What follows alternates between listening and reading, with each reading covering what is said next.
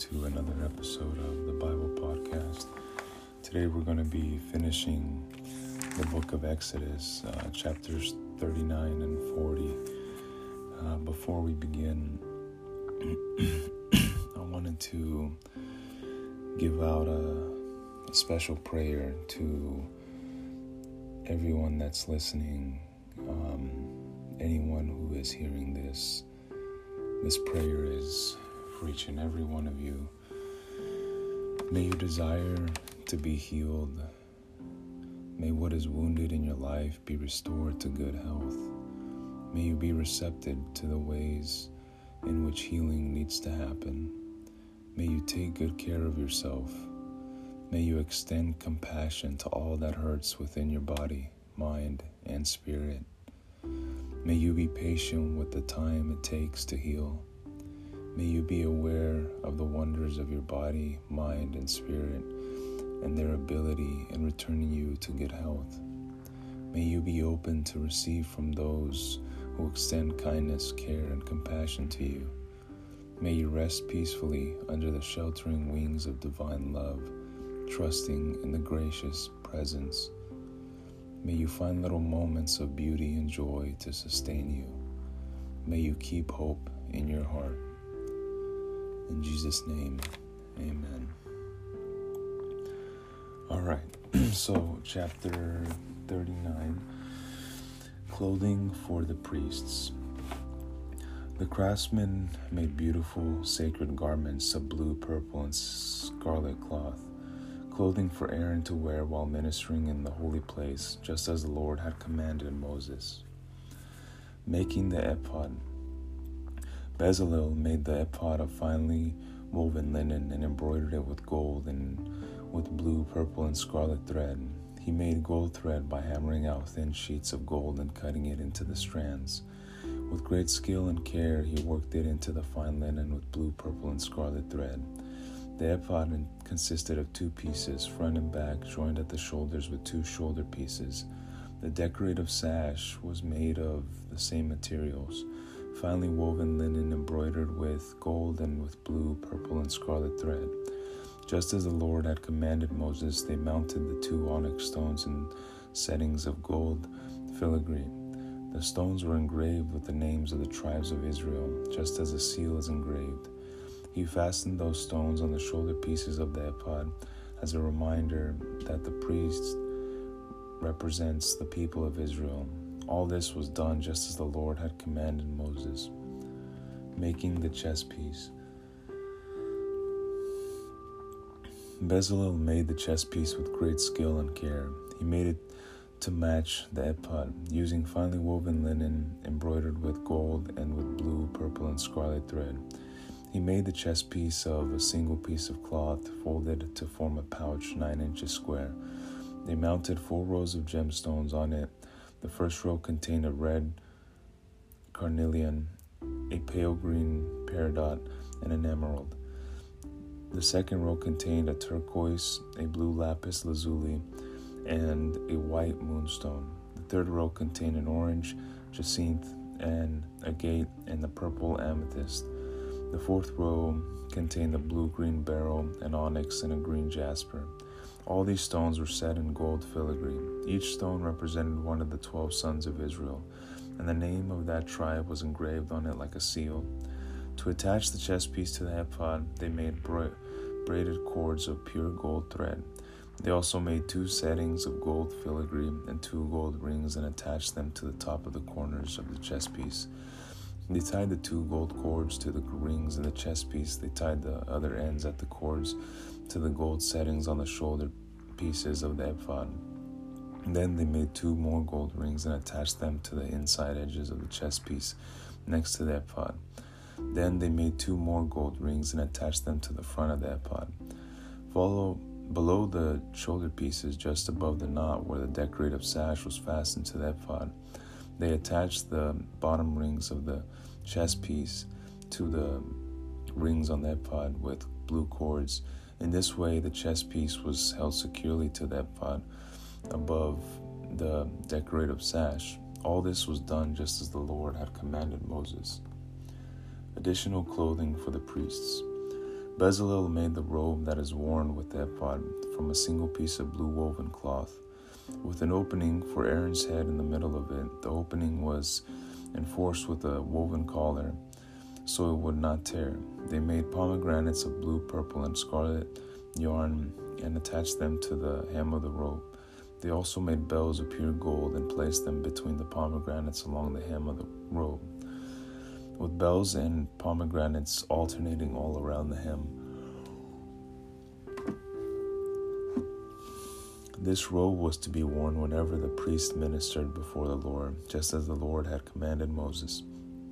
They made tunics for Aaron and his sons from fine linen cloth. The turban and the special head offerings were made of the linen, and the undergarments were also made of finely woven linen. The sashes were made of finely woven linen and embroidered with blue, purple, and scarlet thread, just as the Lord had commanded Moses.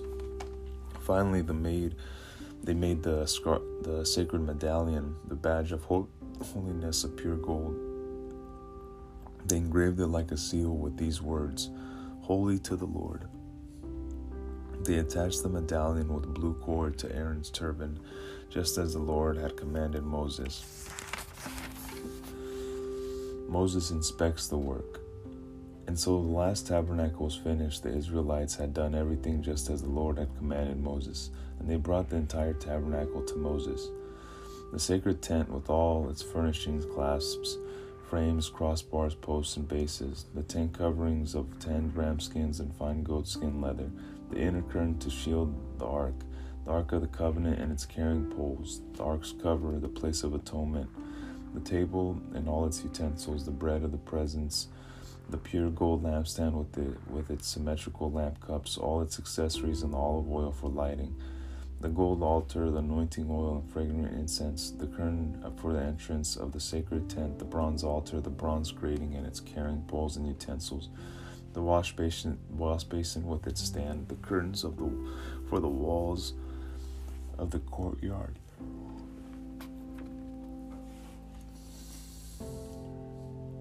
the posts and their bases, the curtain for the entrance to the courtyard, the ropes and tent pegs, all the furnishings to be used in worship at the tabernacle, the beautifully stitched garments for the holy place, the sacred garments for Aaron the priest, and the garments for his sons to wear as they minister as priests.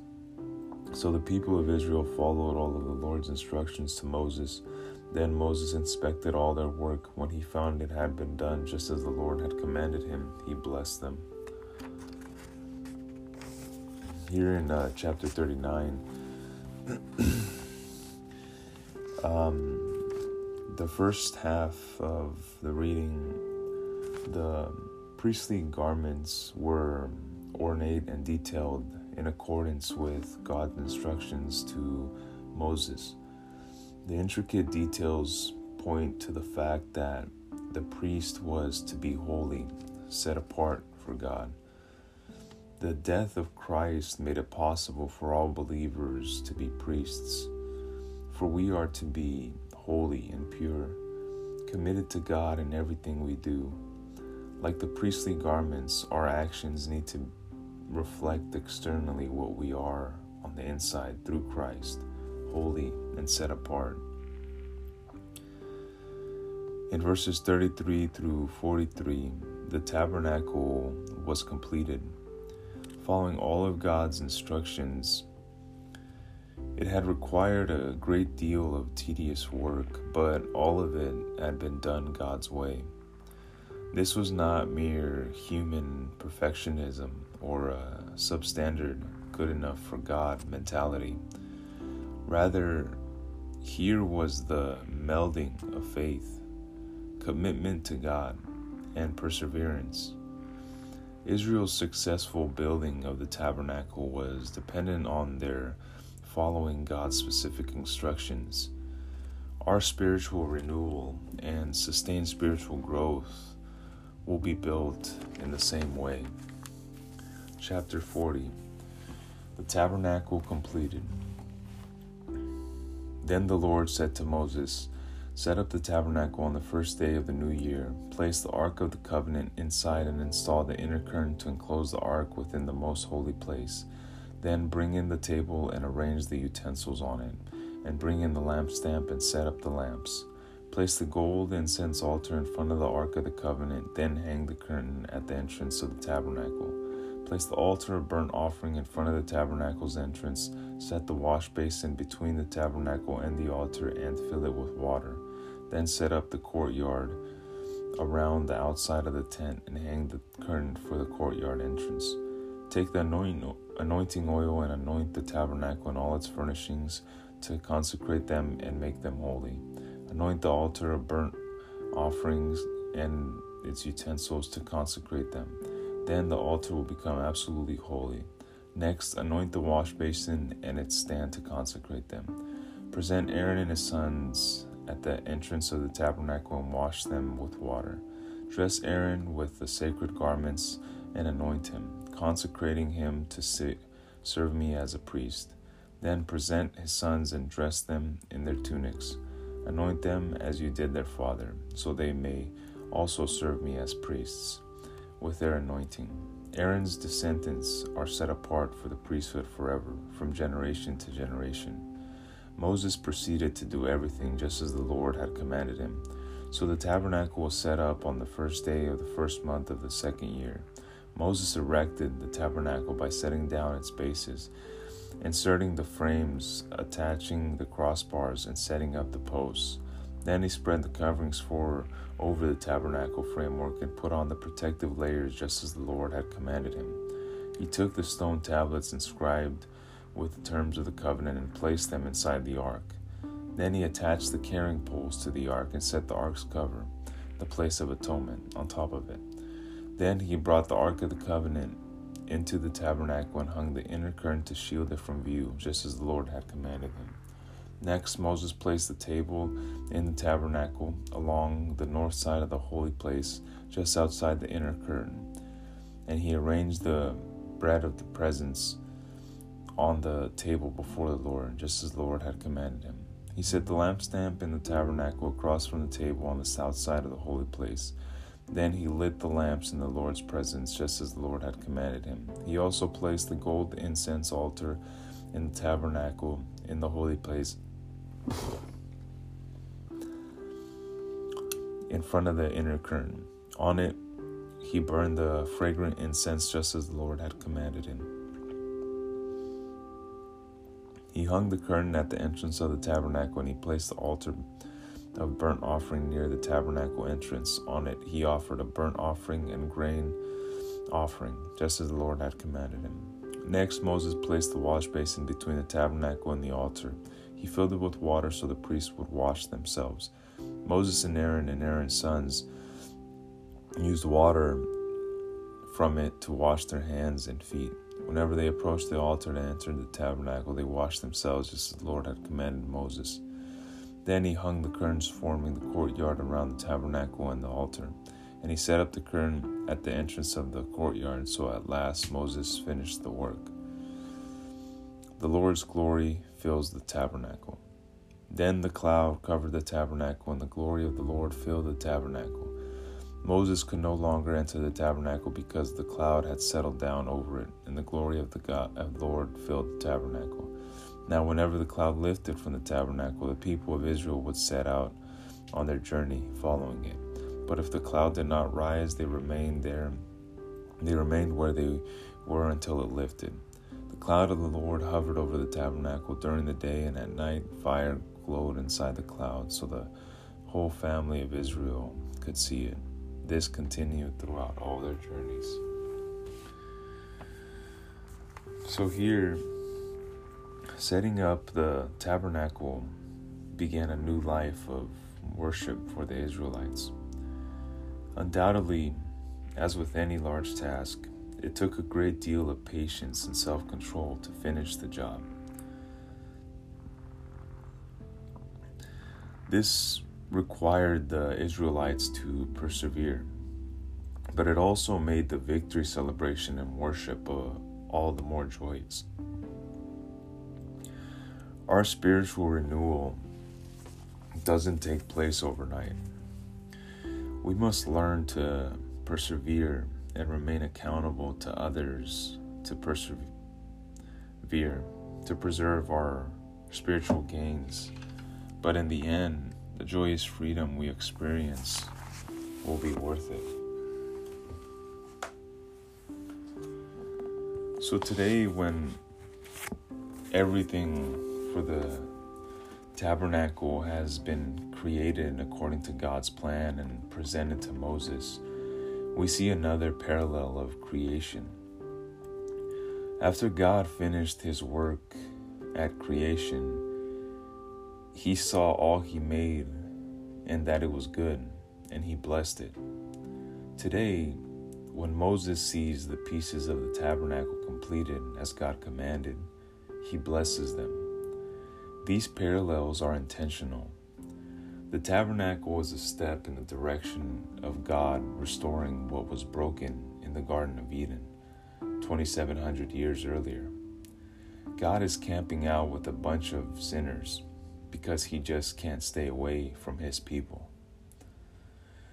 Moses has all these tabernacle pieces, and it's his job to assemble it all, like ancient IKEA furniture. God has him anoint the furniture with oil and consecrate it. All this furniture is just wood and metal, stuff God created that had been owned by the wicked Egyptians and then plundered by the Israelites, and that had a near miss with being part of the golden calf. There's nothing special about these things, but they're in God's sanctuary, and he said to make them holy, to set them apart for sacred use. So how is Moses supposed to do that? By putting oil on them. How does putting oil on something make it holy? In Scripture, oil symbolizes the Holy Spirit. So this furniture is being symbolically dedicated to God, establishing its purpose in serving him. After he consecrates the furniture, Moses brings in Aaron and his sons, washes them, puts the priestly garments on them, and anoints them. Then something important happens. God establishes the line of Aaron as the family of priests to serve before him throughout their generations. If you're only familiar with Catholic priests, for instance, you may think that means this family line of priests will only last 2 generations. Since Aaron and his sons obviously can't marry, but that's not what we saw in the priesthood here. This line will continue on. There's no requirement of celibacy or singleness here. In fact, these specific people have been encouraged to multiply. This all happens 1 year after they left Egypt, when they're a little more than a week away from celebrating their first Passover in the wilderness. This will actually be the second Passover, since the first one was in Egypt. This tabernacle is a great anniversary present, and it'll be a beautiful reminder when they celebrate Passover for the first time as free people. We'll get to that part soon. The next couple of books we read aren't going to be as story-driven as these first 3 have been. We do continue in this same storyline with this same family, but it will be less of a narrative for a bit. Don't give up. There's good stuff for us in the days ahead. Ask God for wisdom, ask him to open your eyes, and you'll get something out of it you've never seen before. Hopefully you've grown close enough to some of these characters to care about what their lives are like in the next few books, even in the dry spots. When we started this book a few weeks ago, they were slaves in Egypt. Put yourself in their shoes. You're a freed slave living in the wilderness with 3 million other freed slaves. A guy with a shiny face and who wears a veil is in charge of everything, and you're being led by a God who lives in a cloud. Whenever the cloud moves, You pack up your tent and your family follows the cloud, because you've come to realize it contains the presence and glory of the God who loves you. You complain about his plan, but he drowns an army to save you. You doubt him, but he's still giving you manna 6 days a week. You sinned against him, but he doesn't kill you. And still he's there, in your midst. What's this going to be like? When is God going to lead you into the land he promised to give you? He seems to be good, but how do you draw near to his goodness? Can you? We'll look at that in the days ahead. In chapter 40, verse 35, we see that, quote, Moses was not able to enter the tent of meeting because the cloud settled on it, and the glory of the Lord filled the tabernacle, end quote. There is density to the presence of God here, and this cloud fills the tabernacle. Every square inch, it seems. His glory is dense, his presence is undeniable, and he's where the joy is. That concludes our reading for today, and I just wanted to leave you all off with a daily devotional once again. Approach problems with a light touch. When your mind moves toward a problem area, you tend to focus on that situation so intensely that you lose sight of me. You pitch yourself against the difficulty as if you had to conquer it immediately. Your mind gears up for battle and your body becomes tense and anxious. Unless you achieve total victory, you feel defeated. There is a better way. When a problem starts to overshadow your thoughts, bring this matter to me. Talk with me about it and look at it in the light of my presence. This puts some much needed space between you and your concern, enabling you to see from my perspective. You will be surprised at the results. Sometimes you may even laugh at yourself for being so serious about something so insignificant. You will always face trouble in this life, but more importantly, you will always have me with you, helping you to handle whatever you encounter. Approach problems with a light touch by viewing them in my revealing light. Amen. Thank you all for tuning in today. I hope you all have a great day, and God bless each and every one of you.